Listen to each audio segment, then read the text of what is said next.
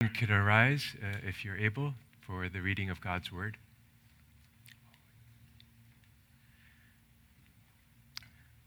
God's word comes to us this morning from Genesis chapter 11, verse 1 through 9.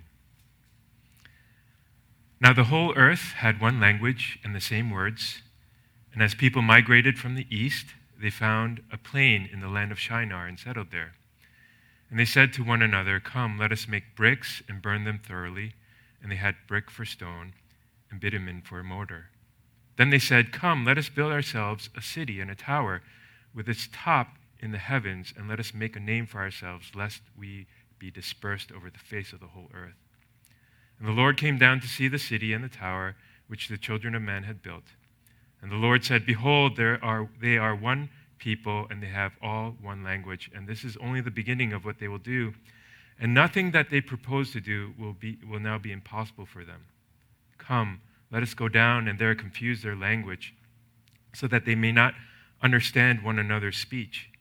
So the Lord dispersed them from there over the face of all the earth, and they left off building the city. Therefore its name was called Babel, because there the Lord confused the language of all the earth, and from there the Lord dispersed them over the face of all the earth. Please be seated. Just join me in praying for the preaching of God's word, if you will. Father in heaven, we are grateful for your word because we know that it has power to remind us of the gospel, power for those who believe to have salvation and life anew, power also to change our hearts and to embolden us to the gospel, not just for ourselves, but for our communities and even to the ends of the earth. So, Lord, at this time, Lord, would you just bless us with your word? We thank you and pray this in Jesus' name. Amen. Being on the mission field reminds you of just some of the wonderful gifts that you have. Gifts of friendship and support, like Pastor Will, just as he shared, it's just been wonderful having him in our lives. And also just the gift of partnership. I just want to thank you, New Life Pres, just so much for all the support, the prayers, the kindness and love that you've demonstrated to us over the years. It is one of the reasons why we can stay on the field and bear any fruit. This morning, I want to just share a little bit about missions, and for me personally, this story has been helpful. When I first heard about missions, I was a senior in college, and I heard about this great need to go out to the ends of the earth, to share the gospel with many people who have never had the opportunity to hear the gospel, lest they die in eternal judgment. And honestly, my motivation for missions at that time was really driven by guilt and fear. I just felt this huge weight that if I didn't go and respond to this call, that souls were at stake. I imagine for some of you, too, when you hear about missions, possibly you're gripped by that same emotion, by fear, by guilt. And I do think that one of the most important things about missions is exactly that, is to share the gospel, to share this great hope and truth. But I believe that we can have a fuller understanding of the mission of God. And I believe that the story of the Tower of Babel can help us. A lot of times when we hear about the story, I imagine many of you are familiar with it. It's a story of human hubris and their audacity to try to reach God and God's punishment upon them. But I think there are two things we can learn from this story. One is that God is the Lord of the mission, that he fulfills his mission and he continues to fulfill it through his church. So that's one thing I hope that you can see in the story. The second is the beauty of God's mission. Sometimes I think because we focus so much on the command, we forget how beautiful God's mission is and what he achieves through it. So with those two things in mind, let's just jump into the story. In verse 1, it reads, "Now the whole earth had one language and the same words." The story takes place right after God rescues Noah and his family from the flood. And when everything and everyone was wiped away in judgment, and at this point in history, everyone spoke the same language. And not only the same language, but the same words, the same vernacular, the same expressions. And this oneness in words actually implies that there was also oneness in culture. And what we had then was uniformity. Uniformity in people, in language, and in culture. And everything seemed fine until we come to verse 2. In verse 2, we already have indications of trouble. See, people started migrating to the land of Shinar to find a place to settle down and lay down roots. And in the ESV, it actually states that the people migrated from the east. But I think a better translation, in my humble opinion, is that they migrated eastward. For example, if you look at Genesis chapter 13, verse 11, the same exact Hebrew phrase is used, and it's translated as Lot traveled east. Why is this significant? Because if you were to read through the preceding chapters and the rest of the book of Genesis, movement eastward always signified separation from the presence of God. This is true when Adam and Eve sinned and left the Garden of Eden. They traveled east. When Cain killed his brother and he was punished, he traveled eastward. And when Lot went east, he went to the city of Sodom. And here we see a people heading eastward as they journey, presumably away from the presence of God. And this is confirmed in verse 4, when the people now at Shinar say, "Come, let us build ourselves a city and a tower with its top to the heavens, and let us make a name for ourselves, lest we be dispersed over the face of the whole earth." At first, when I read this passage about plans to build a city and a tower that reaches the heavens and make a name for themselves, I thought, man, these people are filled with hubris, with arrogance, with pride, and it seemed that they wanted to reach God with their own ability, their own ingenuity, their collective effort. But as we look more carefully at the passage and examine their intentions, we can see another motivation that grips them. And that motivation is fear. See, in verse 4, the reasoning that they give for the construction of the city and tower and their desire to make a name for themselves is so that they will not be dispersed over the face of the whole earth. It's a statement filled with anxiety and uncertainty. They're fearful of being scattered apart and being dispersed to unknown parts of the world. But the question is, why were they fearful? In the ancient world, why did people build cities?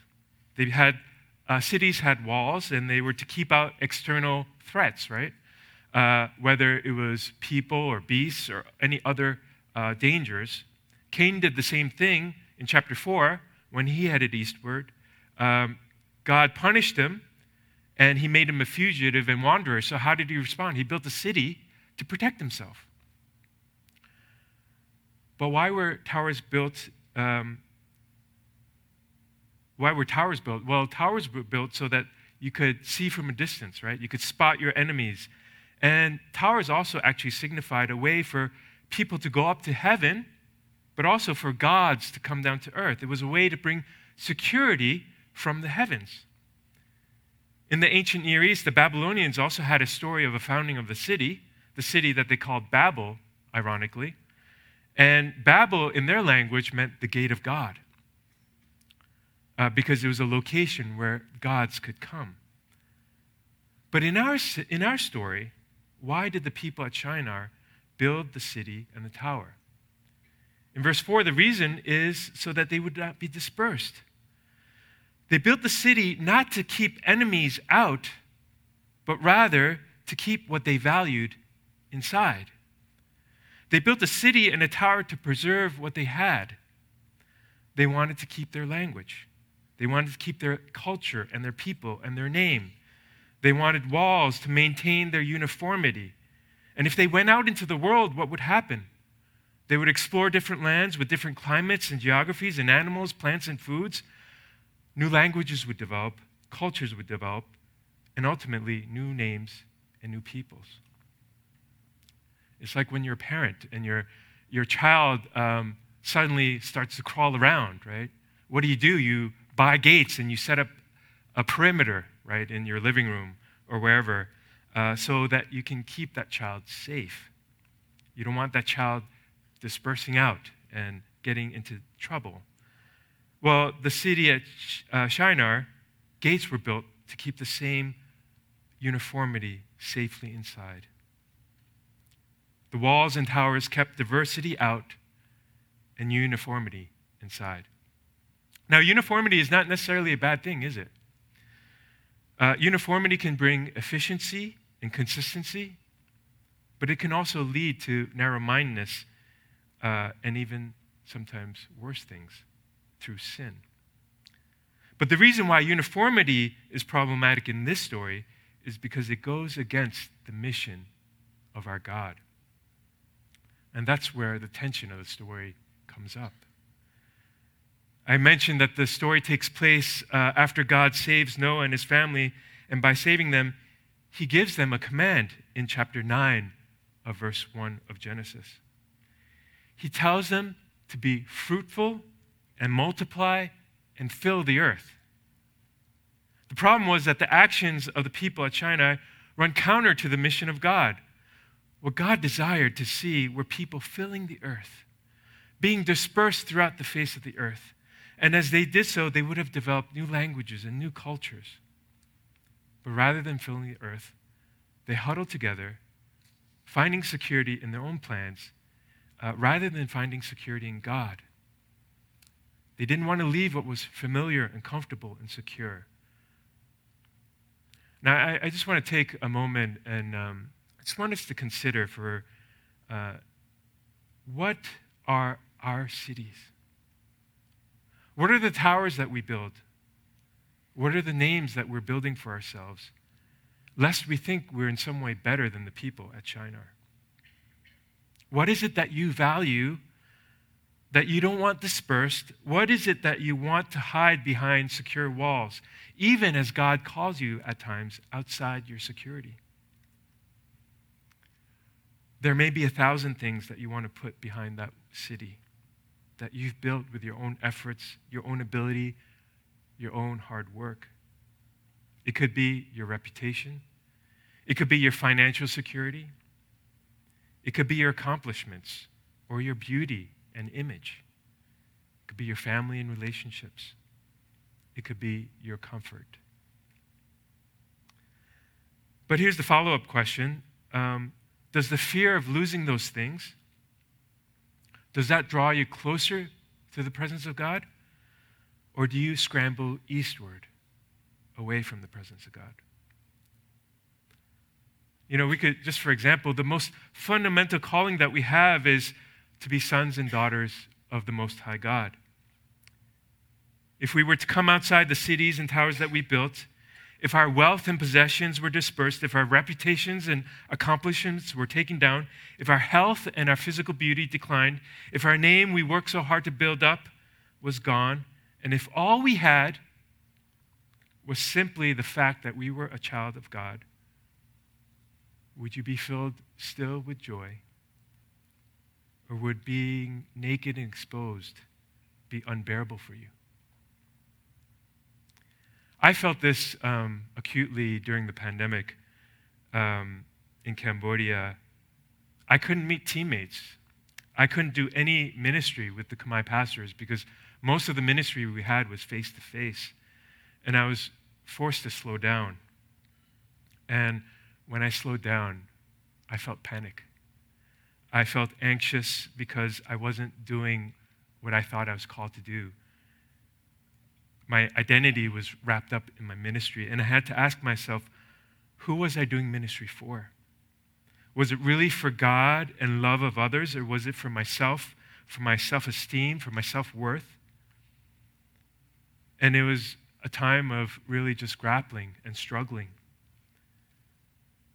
The reality is that everything that God calls you to do, whether to be a child of God, to love sacrificially your spouse or your children or your neighbors, to be faithful stewards of all that God has given you, to be a faithful witness in a society that is increasingly hostile to Christians, it means stepping outside of what gives us security and comfort.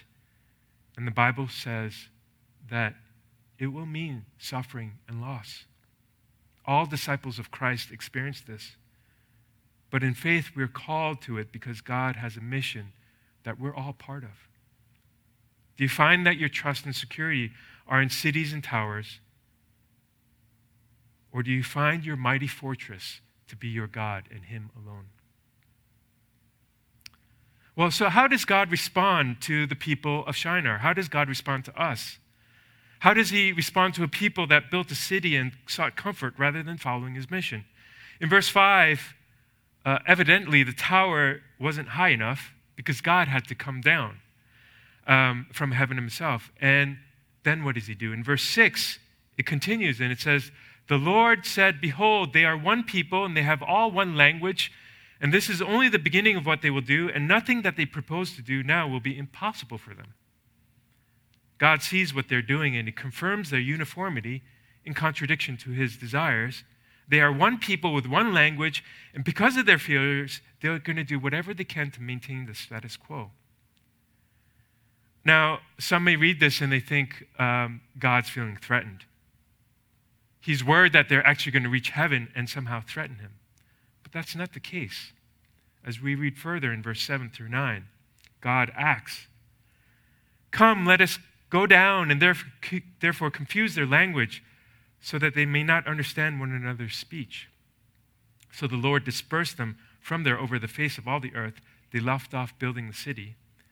Therefore its name was called Babel, because there the Lord confused the language of all the earth, and from there the Lord dispersed them over the face of all the earth.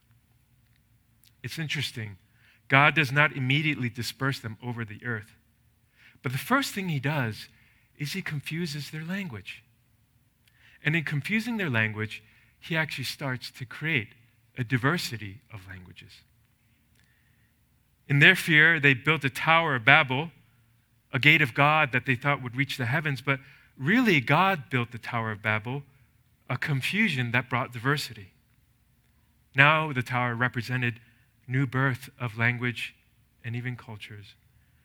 God's actions were not punitive, but God was continuing His mission of filling the earth with a diversity of peoples. And this is what we see actually in chapter 10.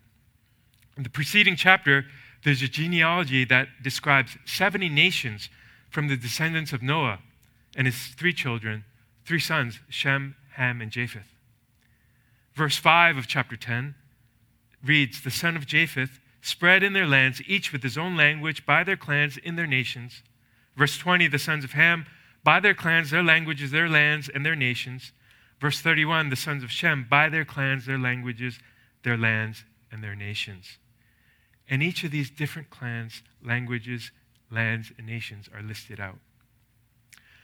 See, historically, chapter 11, what we read, comes before the genealogy of chapter 10. The work of God at the Tower of Babel, dispersing the people of Shinar and creating diversity, comes before this genealogy of all these peoples, nations, and languages. Chapter 10 reveals, from a human perspective, what was happening in the filling of the earth. But chapter 11, in fact, reveals what was happening behind the scenes, that God was actually working to fulfill His mission. God's mission, first and foremost, is His work, not ours. And when people are working against the mission of God, it does not hinder God at all. God is sovereign in His mission, and He wants to build a diversity of peoples, languages, and lands and nations throughout the whole earth, and He will use every disobedience to make His mission happen. that even when there's fear, even when there is sin, nothing can stop him. One thing that happened, one blessing that happened out of the pandemic was my partnership with Pastor Samat. Like I shared before, ministry came to a standstill. So this pastor, Cambodian pastor that I worked with, he just felt this desire to do something. So he just started preaching, making YouTube videos, started teaching. And it was amazing because as he uploaded it, it gained traction. And hundreds of people were viewing his videos, both believers and non-believers alike. And actually, through those videos, people actually reached out to him through Facebook. And he started discipling people, started discipling church leaders all through the pandemic. And it was so fruitful that we actually started a ministry called the Church Planting Institute. And it still happens to this day. At a time where there should have been no fruit, this amazing ministry bore out. And now dozens of church planters are working with him throughout Cambodia, people that we could never have reached if we didn't start this ministry. God is the Lord of his mission. He fulfills it no matter what. But the next question is, why does God want this diversity? In the very next chapter, in chapter 12, God calls Abram, he calls him to leave his country, calls him to leave his home, his wealth, his family, his security, and to be dispersed to an unknown land in order to fulfill God's wishes. In chapter 12, verse 1 through 3, now the Lord said to Abram, go from your country and your kindred, your father's house, to the land that I will show you, and I will make you a great nation, and I will bless you and make your name great, so that you will be a blessing. I will bless those who bless you, and him who dishonors you I will curse, and in you all the families of the earth shall be blessed. The reason why God commands Noah to fill the earth, the reason why God confuses the languages of the people of Shinar, the reason why God makes this promise to Abraham is so that he can bless the families of the earth.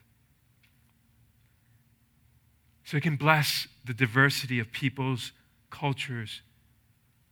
And how does he bless them? Well, we start in Genesis, but if we go all the way to the end of the Bible in Revelation, chapter 7, verse 9 through 12, it reads in verse 7, and after this I looked, and behold, a great multitude that no one could number, from every nation, from all tribes, peoples, and languages. Here we see before God a gathering of this great multitude of a diversity of peoples, languages, and cultures. And what are they doing? Continues standing before the throne and before the Lamb, clothed in white robes with palm branches in their hands, and crying out with a loud voice, salvation belongs to our God who sits on the throne and to the Lamb. And all the angels who were standing around the throne and around the elders and the four living creatures, they fell on their face before the throne and worshiped God, saying, Amen. Blessing and glory and wisdom and thanksgiving and honor and power and might be to our God forever and ever. Amen. We have a vision, don't we, of a fulfillment of God's mission in history. We're presented with a picture of heavenly, eternal worship before the presence of God. And this is the reason why God confuses the language of the people of Shinar. It was not because God was being punitive, but he wanted something much more glorious, much more wonderful than having just one people, one language. What brings glory to God is a diverse community from every nation, all tribes and peoples and languages worshiping together in unity.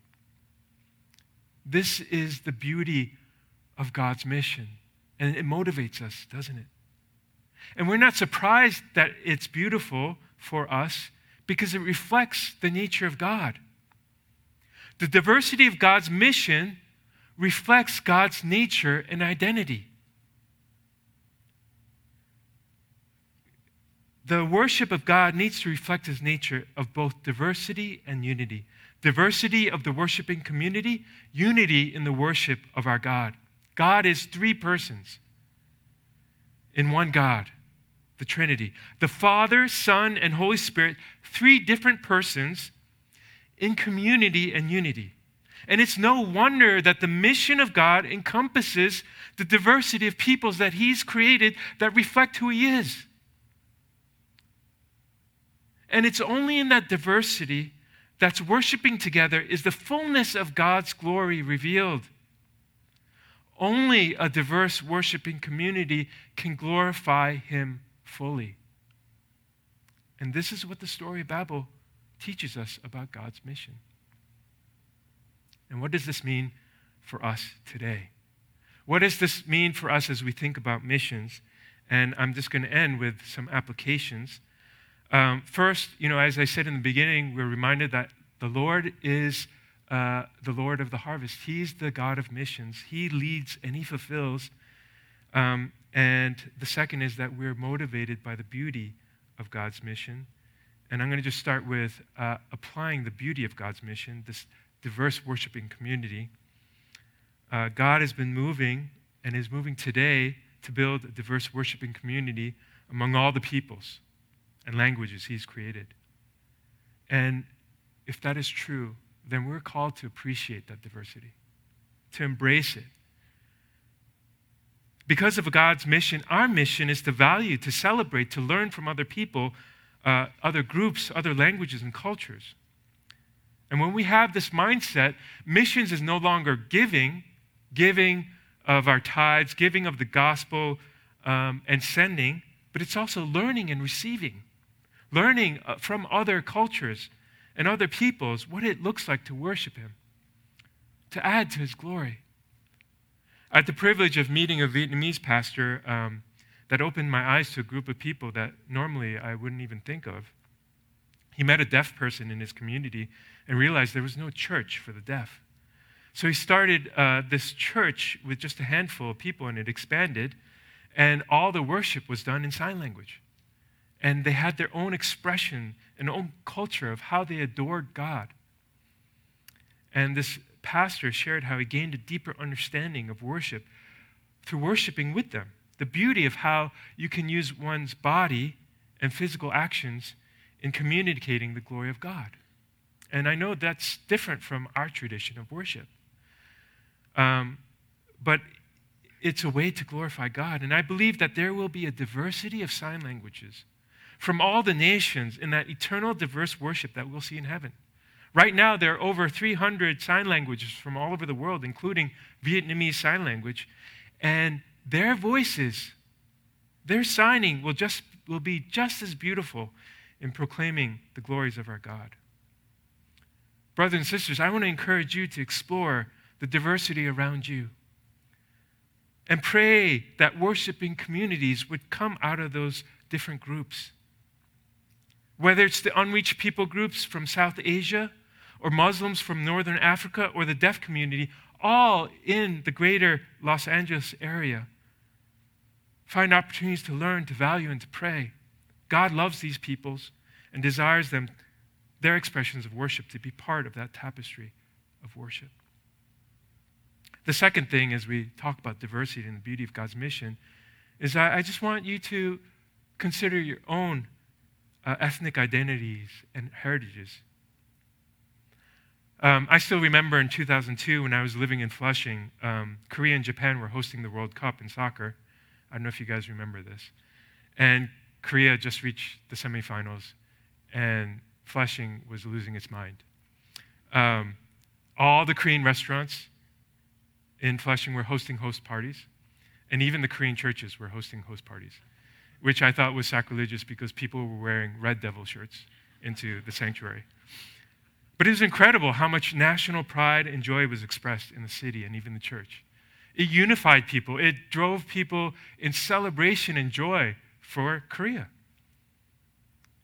But as much joy and celebration we have as Koreans celebrating the success of the Korean national team, we should have even greater joy that the Korean people, culture, and language will be part of that heavenly worship and bringing glory to God, expressing a worship to God that is unique because of their ethnicity, because of their culture, yet beautifully united to all other peoples. Our greatest joy and pride comes from the fact that our heritage will be contributing to that diverse chorus of praise and adoration to our God. It will not be diminished, but it will be valued and it will be vital. And so for whatever ethnicity or heritage you identify with, may your pride and joy come from that. And this also applies to New Life Pres. How you worship here at New Life Pres, with its unique expressions of praise and adoration, is going to be part and contributing to that symphony of worship in heaven. So take great joy and value the worship that you have here. And now the second part, the certainty of God's mission, because God is the Lord of mission. Our Father in heaven is the one who calls people to fill the earth. He's the one who called Abraham to be a blessing. He calls his Son and the Holy Spirit to fulfill his mission. God the Father called his Son to his mission. Just like Abraham, the Son of God was dispersed from heaven to a foreign land. He left his home, family, all the riches of heaven to come to earth. He was born as a Galilean Jew, speaking a dialect of Aramaic, living in a Hellenistic culture. But because of his faithfulness to God's mission, the work of Christ in his death, life, and resurrection was global and universal. He fulfilled the promise to Abraham, and that through faith in Christ, everyone, whether Jew or Gentile, every people, every nation can be a child of Abraham and will be blessed and will be part of that heavenly communion. See, God is working. He has worked, and he will continue to work. He continues to work through the Holy Spirit. He calls the Holy Spirit to be upon the church so that the church would go out into the world proclaiming the mission of God and saving people from every nation to worship him. The Holy Spirit continues to this day to bless the church so that instead of being driven by fear, hiding behind walls, the church can go out being dispersed to draw the presence of God from all the nations, to disciple and to baptize. The triune God has already fulfilled and is fulfilling his mission. What does it mean for us? It means that we have great freedom to participate in his mission, because the success of his mission is not dependent on us. We're not coerced, but we're emboldened because God is moving and he invites us to participate. Pray then that God would continue to raise up workers, even from New Life Pres. Pray that God would continue to raise up the national church all over the world. Pray that God, that we can participate by being partners in the gospel, by sending missionaries, by praying for them, by supporting them, and pray that God would continue to glorify himself through his mission. Let's pray together. Father in heaven, we just are thankful that your mission is so much greater than us. We're thankful that you are the Lord of the mission, and that the beauty of your mission is so great that it's worth sacrificing for. It's worth being dispersed for. And I pray, Lord, that you would bless New Life Pres. Just continue to use this beautiful church to be an instrument for your mission. Just pray, Lord, that you would encourage them just by all the fruit that they have already seen through their partnership. And I pray, Lord, that the future would continue to be fruitful as they follow obediently to your call. We thank you and pray this in Jesus' name. Amen.